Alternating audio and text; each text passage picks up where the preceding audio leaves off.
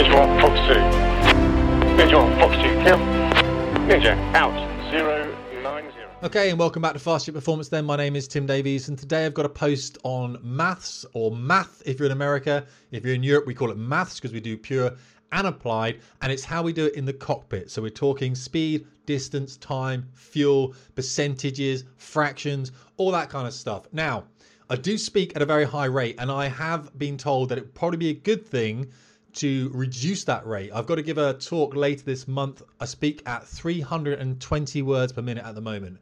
That is not conducive to proper learning, apparently.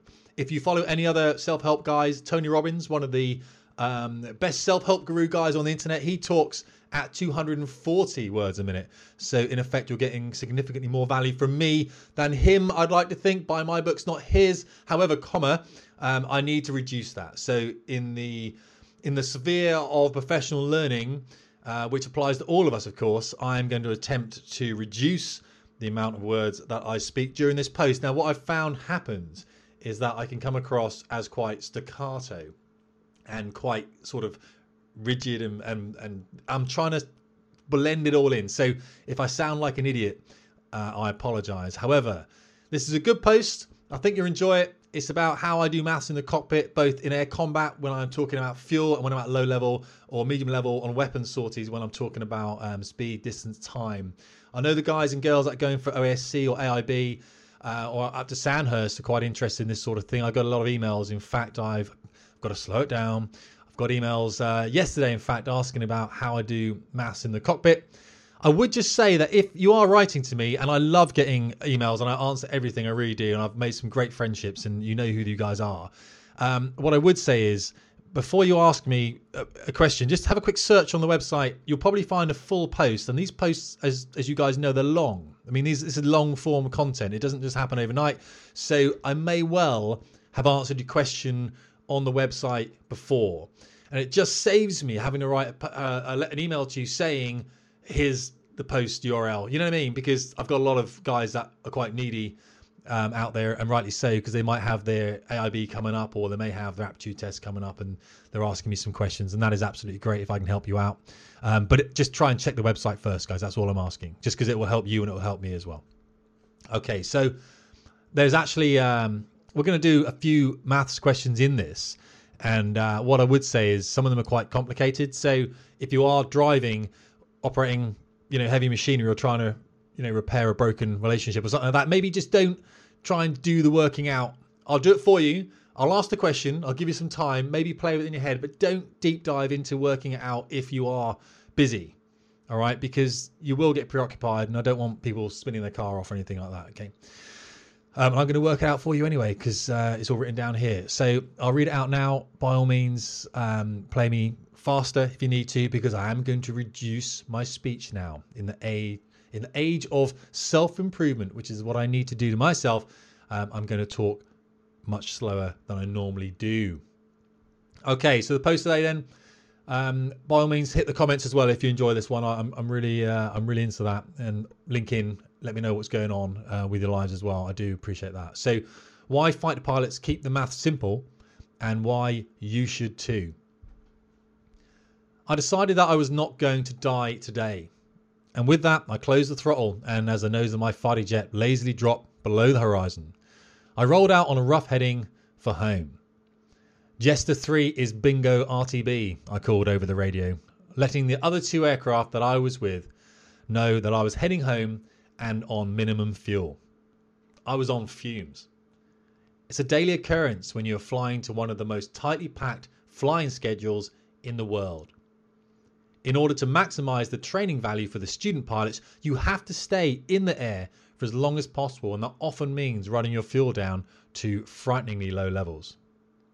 Think of it as driving past a fuel stop in the hope of reaching another one, even though your car's fuel light has been on for the last 10 miles. Except there is no hard shoulder to park in should you get it wrong. And the penalties for making mistakes become harsher depending on the discipline being flown. If you are flying a low-level navigation sortie, intending to pull up and fly home some 100-odd miles away from your base airfield, you calculate your required fuel to get home on the ground before you even get airborne. This way, you can check that your fuel airborne matches the fuel you calculated in the planning phase and when you were on the ground and your head wasn't trying to do a million other things. If you are conducting some upper air exercises, again, fuel planning is not too difficult and you can recover home with an excess of fuel. The result of the aircraft burning less fuel at height and with the use of mid-range power settings. But one of the most demanding scenarios for any pilot comes during air combat maneuvering, or ACM. When in combat, a pilot is required to max perform his own aircraft, and to do this, they will use any lift augmentation devices that might increase the turn rate while simultaneously trying to minimize drag. Now, lift creates drag, and this is called lift-induced drag. In order to overcome the drag that is caused by these devices, combat flap, slats, or even the wings, a pilot will require as much power from the engine as they can get. And power requires fuel, and lots of it. In the Tornado GL4, the use of combat, or max reheat, would use 700 kilograms of fuel per minute, and the jet only carried 7 tons. A pilot can use all of that fuel in just 10 minutes. Combat power is used in air combat, and at the rate it is used, it can catch people out. And it's always the hostile aircraft who tends to run out of fuel first when practicing air combat. This is because they are permanently engaged in the fight and the throttle is left open for the entire engagement. The other 2 aircraft just take it in turns to fight the hostile. Now, I'd like to say that there is a super accurate way in which we calculate our fuel whilst in a fight, but in all honesty, it just takes some rough maths mixed with a healthy dose of experience. It's why we don't just allow anybody to be the hostile aircraft in an air combat engagement, because when the maths is a little too rough, the experience needs to be incredibly refined. Now, the maths is rough for a reason. It's because the aircraft is never actually displaying to us the true amount of fuel that we have left. In fact, it won't be accurate until we stop throwing the jet around and allow the fuel to settle. It is only at this point that we truly know how much fuel we have to get home. And it can be a truly horrible few seconds until the truth finally emerges. Like being slowly dealt the last card in a poker hand. Come on, fuel. I've often caught myself saying, that's not the number I'm needing today. We always have a fuel figure that has been calculated on the ground prior to us getting airborne. Pilots do as much as they can in the planning phases pre-flight, as it means that we have less to do airborne when everything seems to be trying to take up our time. We work out how much fuel we need to leave our home airfield with to fly straight to our diversion airfield.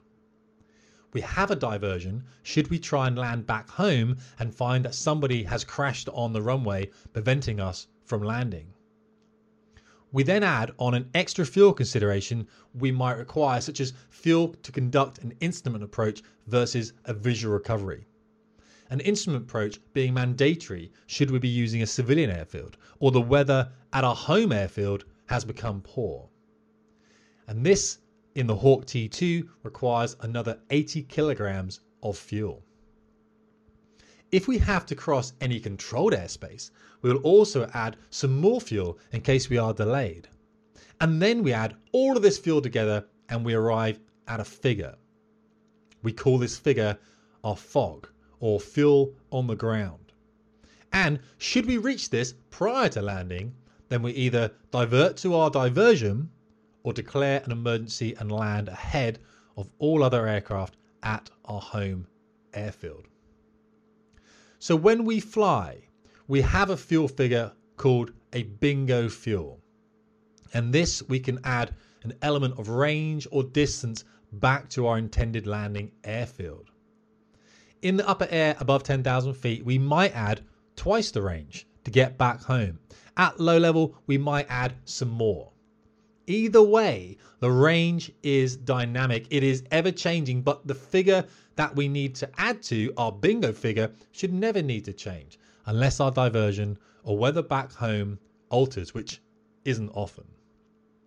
Now, on a good weather day, when the airfield is Mona, which is only about 10 miles away from RAF Valley and is our primary diversion, we will hold about 200 kilograms of fuel.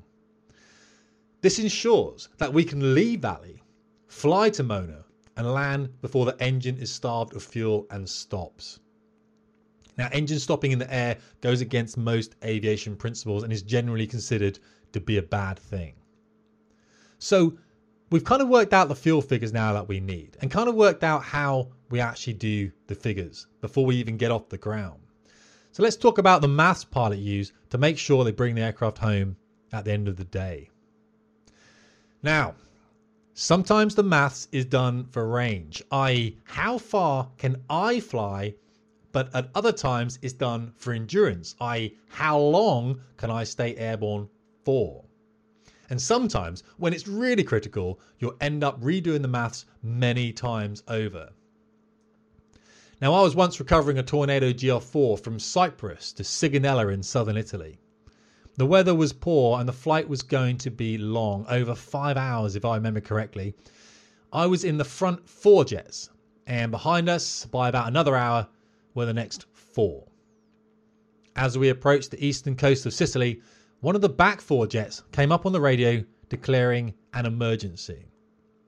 He'd shut down an engine with a failure and was now slow, burning more fuel on the one engine than he would be with 2 due to flying a lower speed requiring more lift and hence increased drag, which required a higher power setting. And he was requesting an immediate approach into the Sigonella airbase. Now, in my formation, in the front 4, there was a collective sigh of no, as we all knew what this meant. His mayday call meant that nobody was going to be able to land until he did, and the Italians were not going to budge. He declared an emergency and had priority, even though he was still 2 hours flying time away, and the front 4 were just 30 minutes. Now, we spent the next hour or so burning as little fuel as we could whilst orbiting in the overhead of the airfield. Everyone was hurting for fuel. In the end, we just had to set up for an approach, call over to the radio, British officers coming through, and we landed our 4 jets, much to the annoyance of the Italian air traffic controllers. The general consensus amongst our 4 Tornado crews in the front 4 that I was with was better to save the 4 jets and lose the 1. Eventually, the broken jet arrived. The junior pilot was suitably embarrassed about not asking the fuel situation of the 4 lead jets prior to declaring an emergency that air traffic could do absolutely nothing about. Now, we carry check cards, which have fuel figures at intervals of about 100 kilograms, 10 minutes or 50 nautical miles, depending on what you were trying to calculate. But it's often easier just to do it mentally, as the cards require interpolation, which is never fun. And here's a quote. Interpolation. In the mathematical field of numerical analysis, interpolation is a method of constructing new data points within the range of a discrete set of known data points. Pilots cannot be bothered with this and would rather do complicated mental arithmetic because they are heroes. That's a definition I found on the internet mixed with my own interpretation. Good. Right, when I first started out in flying training, I would wish to be able to take a calculator flying with me. Even one of those old Casio calculator watches would have done. With hindsight, I now know that it would have taken up so much more of my time. It was so much easier to learn some tricks and tips about how to do quick and robust maths. There are times to do maths and there are times not to. I expect you've all been hunting for a parking spot in busy traffic when you've reached over and turned the radio off. This is because you're being sapped of mental capacity by having to listen to inane chatter on some talk show when you're needing all of your faculties to concentrate on driving. It's the same in the air. We call it freeing up capacity. The mantra we use is aviate, navigate, communicate. And all decisions are prioritized in that order precisely because this is the order that things will kill you the most quickly. Let me explain. If I lose control of the aircraft, then I will crash. So no matter if I am confused about where I am or I have an incoming radio call, I will always prioritize flying the aircraft over that. In fact, if a student of mine becomes capacity saturated because of a difficult instrument approach, difficulty flying in formation at a low level or responding to air traffic radio calls, for example, an instructor's response will always be the same. Fly the airplane. What this means is that nothing is as important as keeping the aircraft in the air. And to respond to air traffic or check your map when maxed out or extremely busy is not the right thing to do. An incident back in 2015 highlights what happens when a pilot becomes task saturated and fails to prioritize the flying. On the 31st of July 2015, a Saudi registered Phenom 300 business jet crashed at Blackbush Airport in the UK, killing all on board. The pilot continued an unsafe and rushed approach, landing too far down the runway and at a higher approach speed than normal.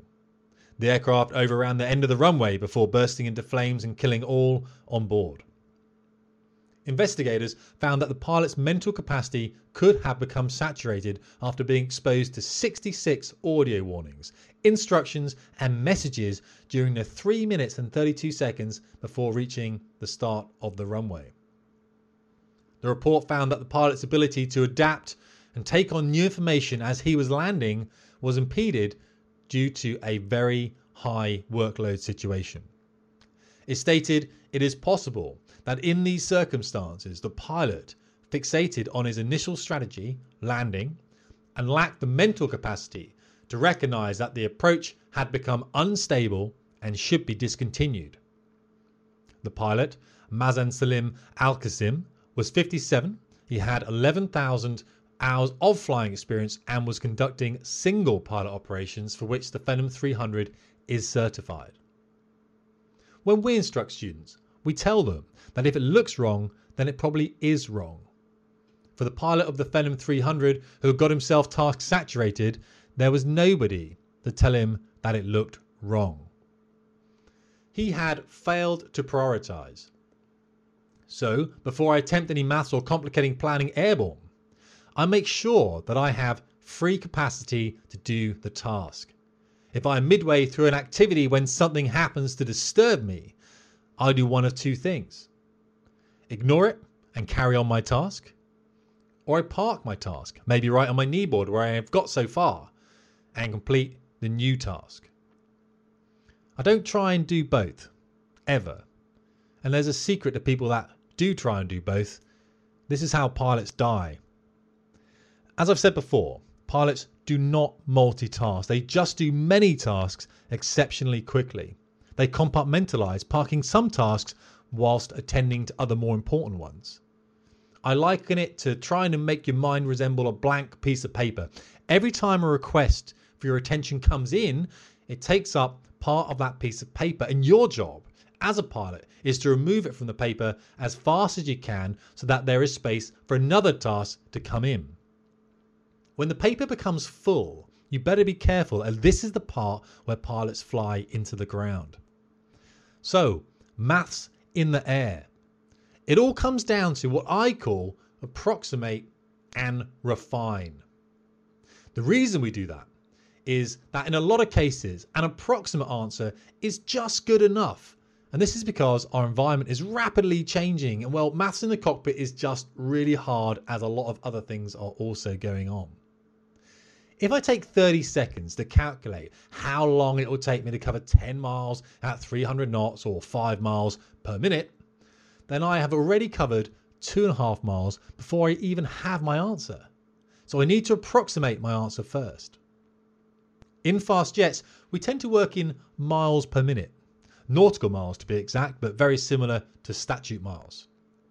So, using approximate and refine, if I had to calculate, and this is, guys, if you're driving, womanizing, whatever you're doing, if you're busy, just let me do the working out for you. I will give you a chance, and you can do some stuff if you want, but don't drive your trucks or your oil tankers or your spacecraft, because I've got an astronaut listening to this as well. Don't put the space station into, I don't know, moons and satellites and shit. So let's calm it down. It's going to be some maths now. All right. So let's approximate and refine. If I had to calculate 17 times 18, okay, and you can do that now if you want to, and people are there going, oh, 17 times 18, it's going to be... Right, let's talk it through. Then I'd either say, okay, so I'm flying along now, 17 times 18, I'd either say, well, it's almost 20 by 20, isn't it really? 20 times 20, which is 400. So 17 times 18 is almost 20 times 20, and it's almost 400. So it's going to be a little bit less than 400. That's not a bad thing, really, when you think about it. So 17 times 18 is almost 20 by 20, so a bit less than 400. But that's my approximate, and we're all happy there. So if I refine, a better refinement would be maybe 17 times 18 is kind of the same as 15 times 20. Because the 17, well, that's kind of closer to 15. And the 18, well, that's kind of closer to 20. And they kind of even each other out because the 17 you're reducing to 15 and the 18 you're putting up to 20. So all there is there kind of taken out. But this now becomes much easier as we are multiplying by a factor of 10. And pilots who are busy, they just love adding a zero. So we've said 17 times 18 is very similar to 15 times 20.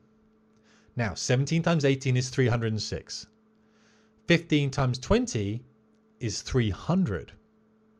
So it's pretty similar, and it is enough for government work anyway. So another quick way then is to multiply 17 by 20 and then just take off the other two 17s.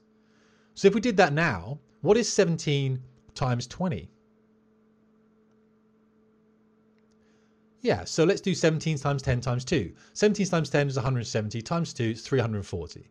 17 times 20 is 340. But we want 17 times 18. So we've got two lots of 17 too many. 2 times 17 is 34. So now what we have to do is go 340 minus 34. Everyone happy? And that takes us back to 306, which is 17 times 18. What I'm trying to point out here is I don't want you necessarily to multiply a hard number by a hard number. 17's a hard number, 18's a hard number. Make one of those numbers more simple. Simplify both of them if you can to get an approximate one, and then we'll refine that. So in this way, 17 times 18, we've gone, oh, that's mental, I can't do that. Let's do 17 times 20, and then we'll work out what 2 times 17 is, and we'll just reduce it by that. Have we all got that? We all got that. This is the bit, if you sped me up, you really are going to start regretting it now. Okay. So there's lots of ways to do it. Approximate, and then only if you have time, and only if you're not too busy, refine your answer. The majority of the time, you won't need to refine. Okay, you won't need to refine. And this comes down to the CBATs and the aptitude test that everyone goes and does.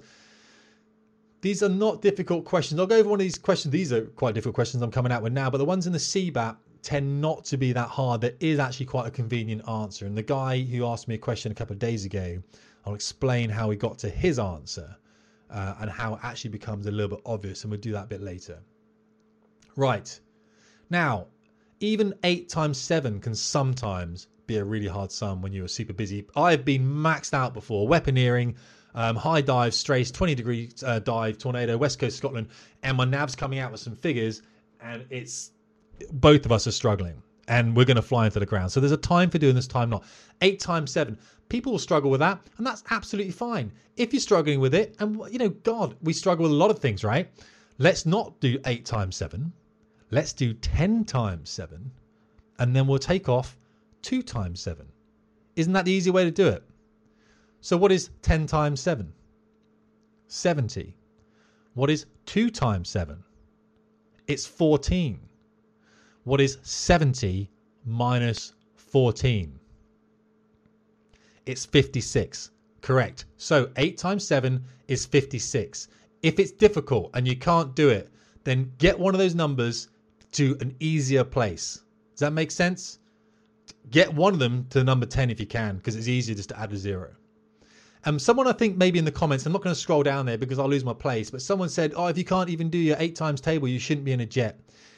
And I get that. And, you know, I don't have animosity towards people that put comments in or anything. It was a bit of a careless comment. It's what I'm trying to say here is I'm not just sat doing my 8 times tables when I'm flying. This is the maths is the last thing we're doing. Does that make sense? There's everything else that we're doing in helicopters, jets, multis. We're doing everything. The maths is this bit that happens in the background. So this is part of my brain now that's not flying the airplane. It's not doing the radio calls. It's not doing the navigation. It's not talking to air traffic and communicating. It's the bit that I just kind of go, oh, whilst I'm doing these other things and I'm fighting these other 2 aircraft and I'm trying to look into them in the sun and work out aspect and angles and everything else, and I'm trying to work out my fuel burn, I better just calculate this figure. So that's why it's important that we simplify these things, because I cannot allocate resources to them as you and I are doing now, sat at a desk or in the gym on the treadmill listening to my voice, okay? And so when I say 8 times 7, you say, oh, 56. And that's cool. We can do that because we're in a very non-dynamic environment. But if I start putting you in a race car, go home and start doing, I don't know, race on one of your race games or do some video gaming or whatever, and then try and do some maths. And this is why I'm giving you these techniques now to make that math possible. So the main thing I'm trying to say to you is keep it simple and make it simple. And really make it simple. I'm telling you now, jet pilots the world over are simple people. We just make stuff simple. It's all about making things simple, finding a way of doing that. So let's have a look at fuel calculations, because on fuel calculations, we can also approximate. Now the Hawk at low level uses about 22.7 kilograms per minute, and then it's flying at 7 miles per minute or 420 knots. So 420 knots, if we divide that by 60, we get the number 7. Does that make sense? So basically 420 nautical miles per hour, and there's 60 minutes in an hour. To find out what it's doing in a minute, we divide that figure by 60 and we get 7. That should make a lot of sense to most people. Okay, that's pretty cool. 7 miles per minute. So it's doing 22.7 kilograms per minute and we're flying 7 miles per minute. So for us then to start doing maths, 22.7 is a kind of crazy figure to use. So wouldn't it be better to just use 25 kilograms per minute?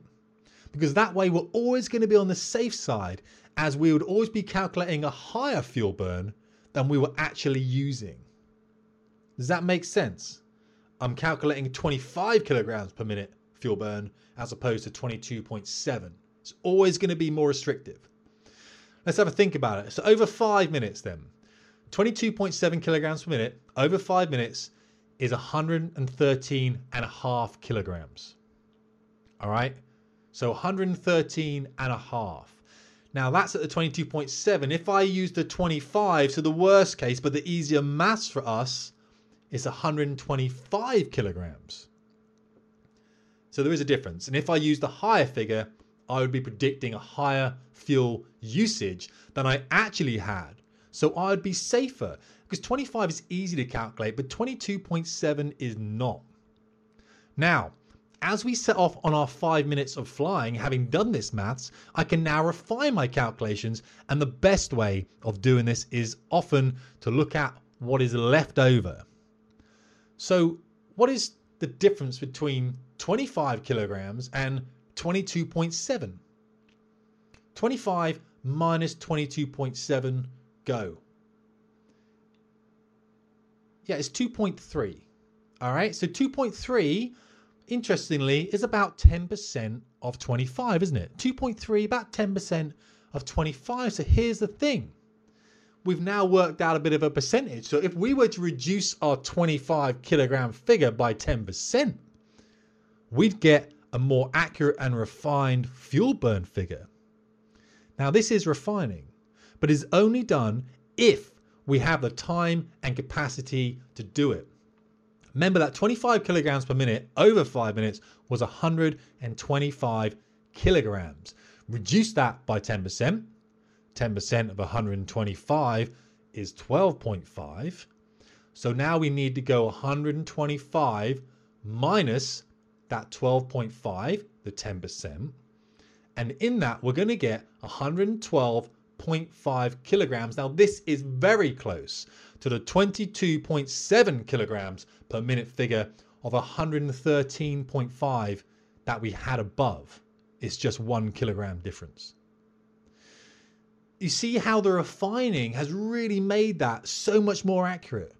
Just by looking at how the numbers relate to each other, we could see that like 2.3, well, that's kind of like almost 10% of 25, kind of almost. Let's just use 10% of the 25. And that's what I'm talking about. It's working with numbers and having a relationship with them.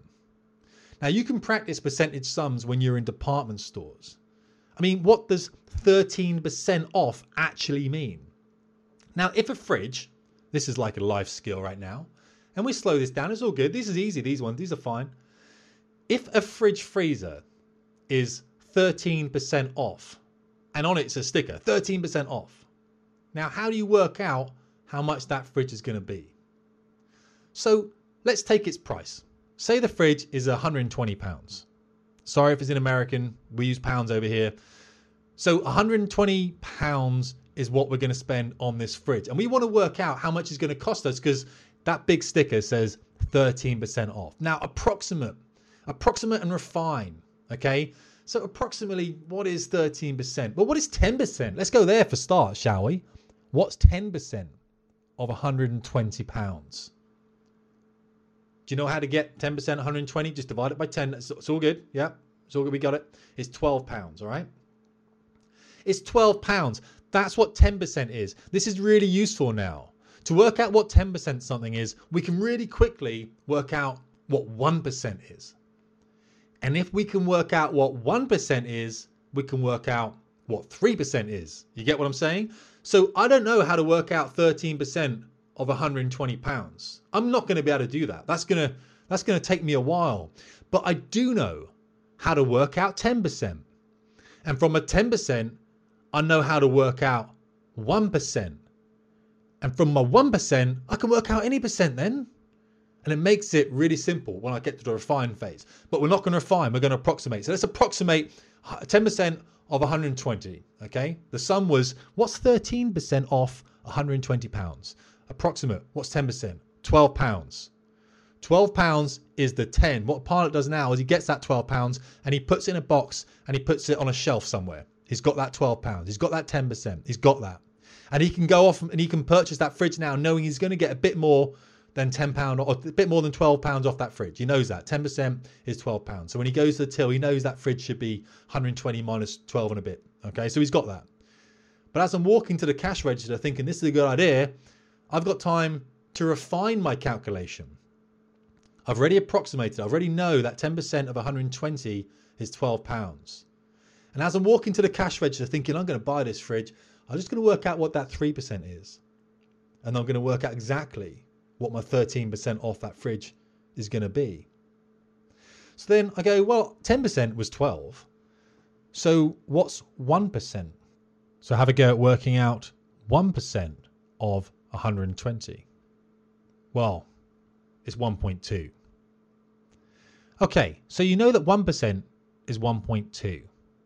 Well, 3% then has got to be 1.2 times 3, which is 3.6.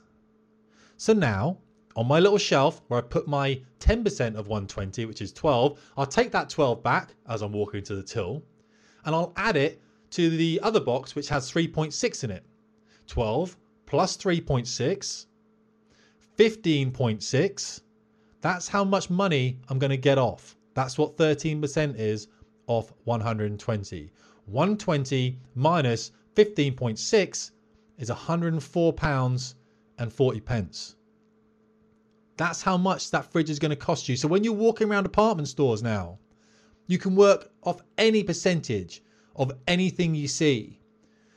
Do the big one first where you approximate and then refine it.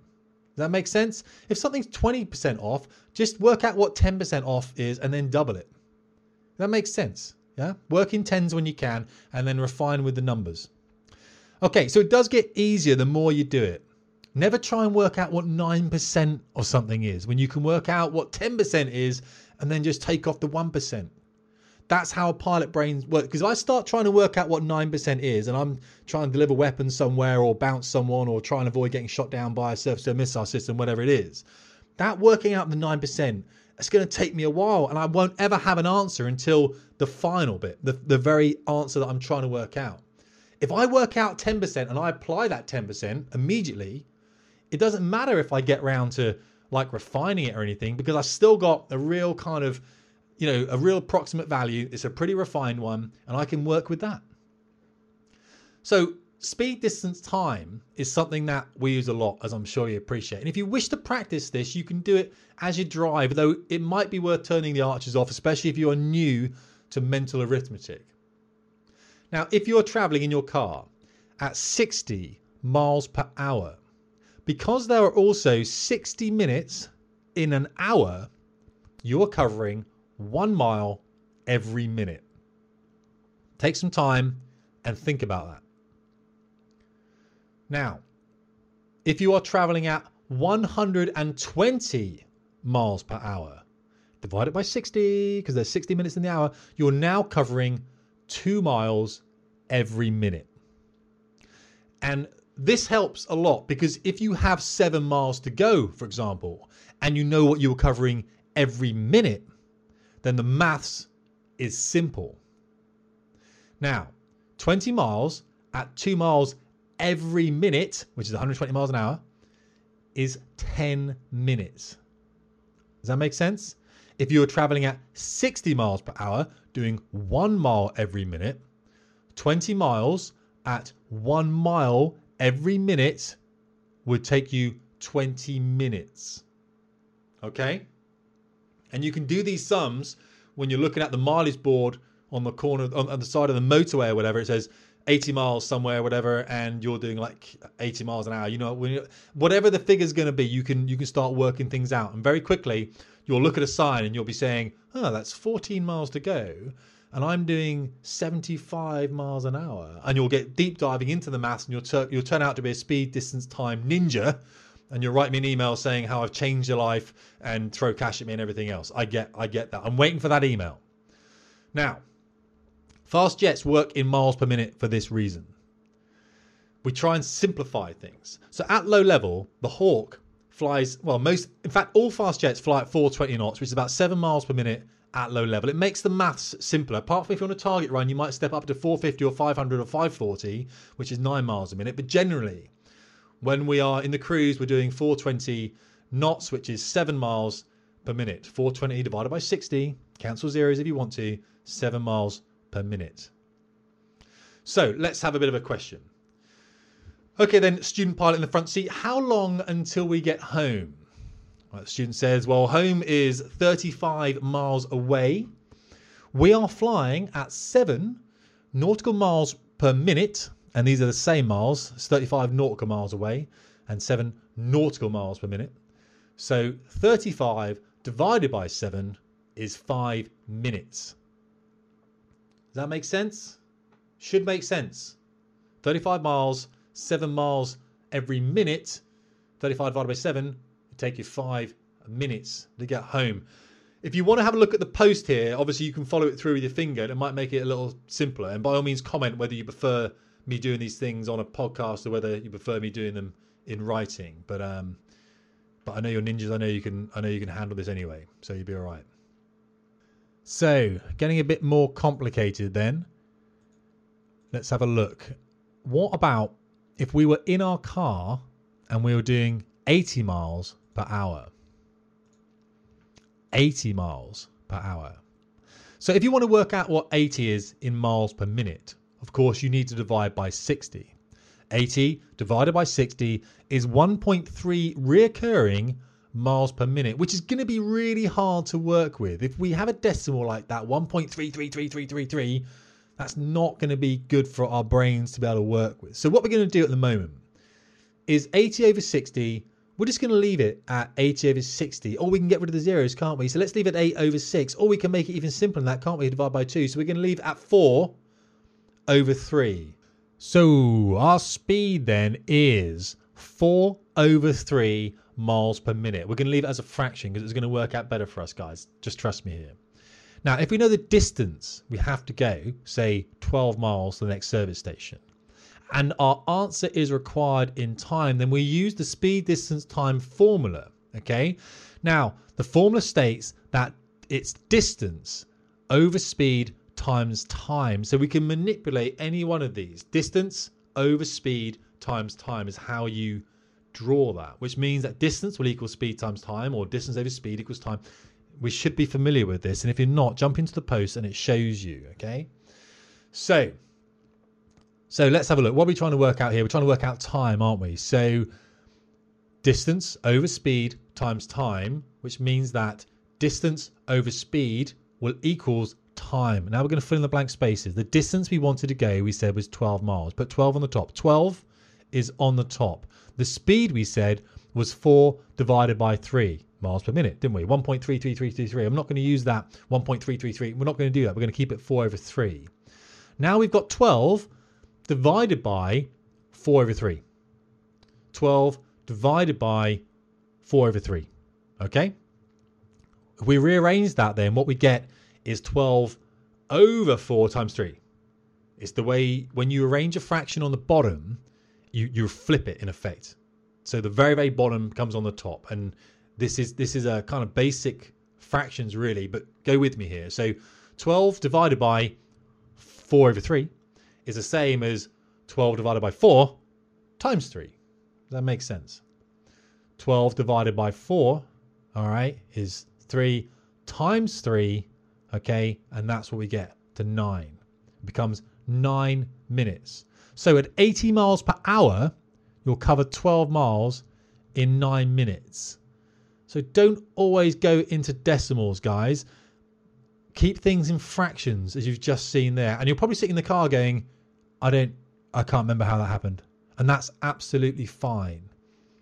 Just remember, I started off by saying 80 divided by 60, didn't I? I cancelled the zeros. I went 8 over 6 is the fraction, but I can divide by 2 to make it simpler. We ended up with, remember, 4 over 3.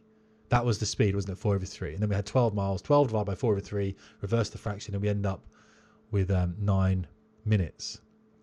So work with fractions when you can. Brains do not like multiple decimal places.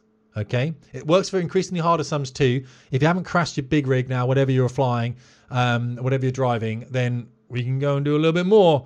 But again, you may want to go, Tim, I've had enough of you right now. I'm getting out. Well, I'm looking on my post now, and there is 10 lines left. There's nothing. I'll go through this next one, and I'll just go through it, and we can forget about it, and then we'll just end up 10 lines. All right. So let's go for a slightly harder one then. If you have 80 miles per hour and 5 miles to go, leave it all in fractions. All right. So the distance over speed again, 5 over 80, which equals the time. Distance is 80. Oh, sorry. Distance is 5. Sorry. Distance is 5. Speed is 80. 5 over 80 is 5/80ths of an hour. What is an 80th of an hour? I don't know, but we're going to find out. Multiply both sides by 60 to get it into minutes. 5 over 80 is the same thing as 1 over 16. Sometimes it's hard to see. And if you don't see it, it doesn't matter because it will always come out in the end. Okay? But you could probably divide the bottom one and the top by 5 and you're going to get 1 over 16. So it's a 16th of an hour. All right? Does that make sense? All right, so 16th of an hour. In effect, let's pretend we keep it the same. Let's not use 60. Let's use 5 over 80. 5 over 80 times 60. What happens is we get 300 on the top and we get 80 on the bottom. Yeah, so 5 times 60 on the top over 80. 300 divided by 80. Get rid of the zeros. 30 over 8. See how it's going to break out in the end? Divide both top and bottom by 2. Yeah, we've got 15 over 4, and if we approximate 15 over 4, it's almost 4. It's almost 4, isn't it? Yeah, does that make sense? Bit less than 4. So if we approximate, we're going to get less, just a bit less than 4 minutes. It's 15 over 4, and we know 4 fours are 16. So 4's in a 15, 3 and a bit. 3 and a bit. 15 over 4 then is 3 3/4. Because 3 fours are 12, and then it'll be 3 over 4. All right, so 3 3/4. What is 3/4 of a minute? What's a quarter of a minute? Multiply that by 3. Yeah, 45 seconds. All right. So then it's 3 minutes and 45 seconds if we were to refine. Approximate and refine. Might help you to go through the post here. I reckon most of you probably kept with this, all right? So I hope that helps. In all honesty, look, when it goes wrong, ignore everything else and do what you're doing at the time. If that's flying an airplane, believe me, just fly the airplane. It saved my life a few times.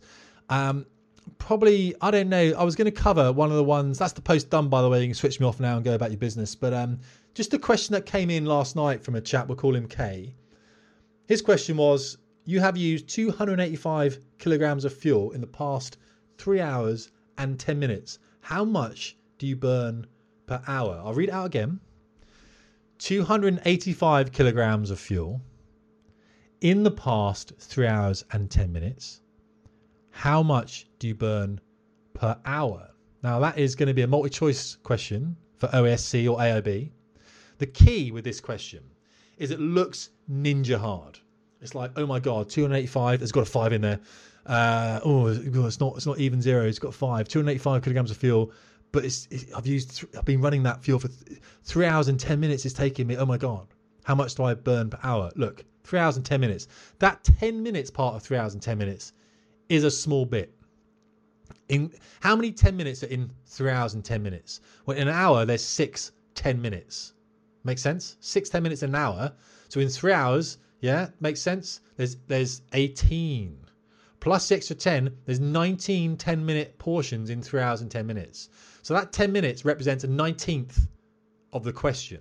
A 19th of the question. Okay? So let's park the 19th for a minute, because that's only a small bit. It's not going to make much in the answer. Then we'll just divide that 285 by 3.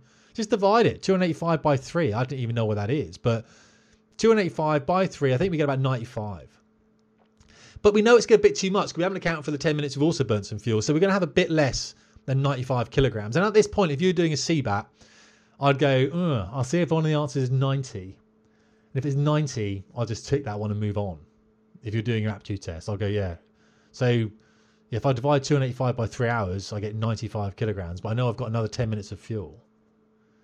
Yeah, so it's going to be a bit less than that. I'll take 90.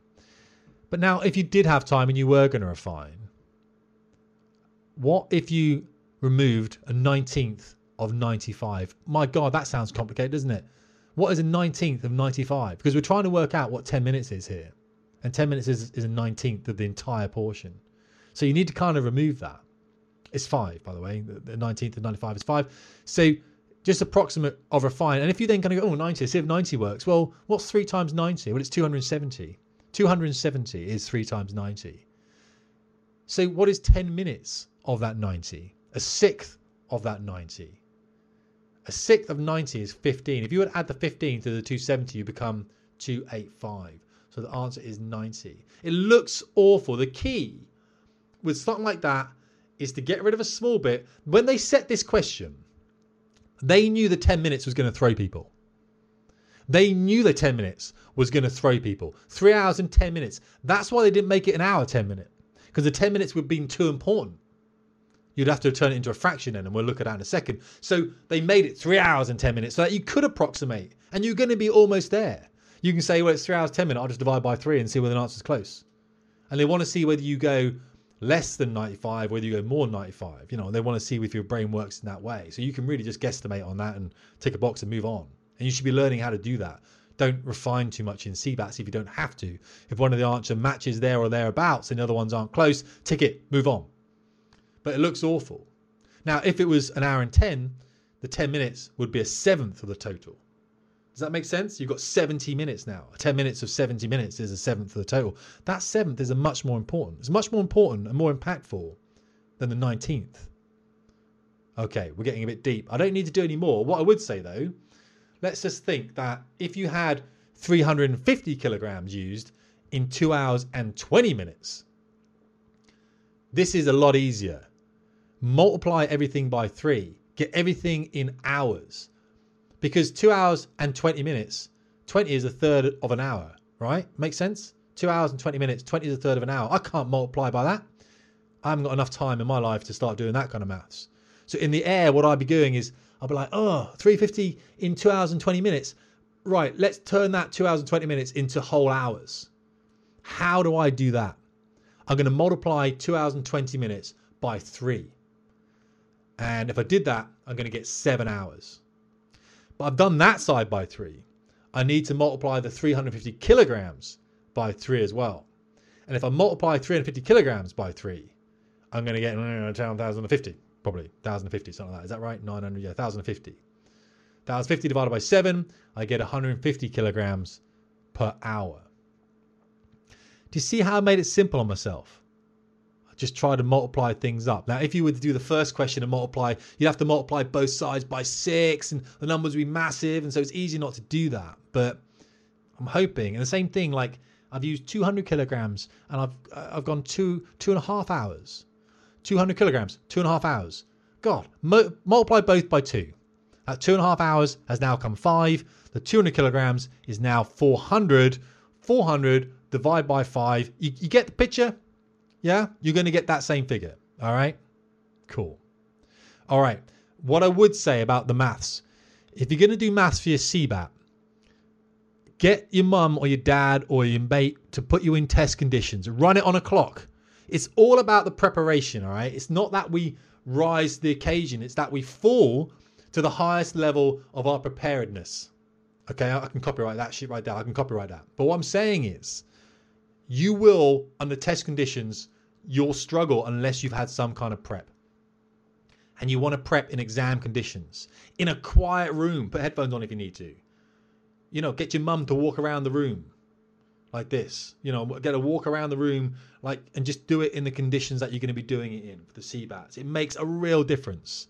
It makes a real difference. This is why we get our students to fly the same sorties again and again and again. So when they go into conflict, they've seen that picture of the high aspect merge before. They don't get scared. I did a podcast the other night where a guy says, "You get scared flying jets?" I'm like, "I've never been scared flying an airplane in my life." But then I've never been excited either. Never scared, never excited. I've been normalized. We normalize our students. And you should be normalizing yourself for test conditions.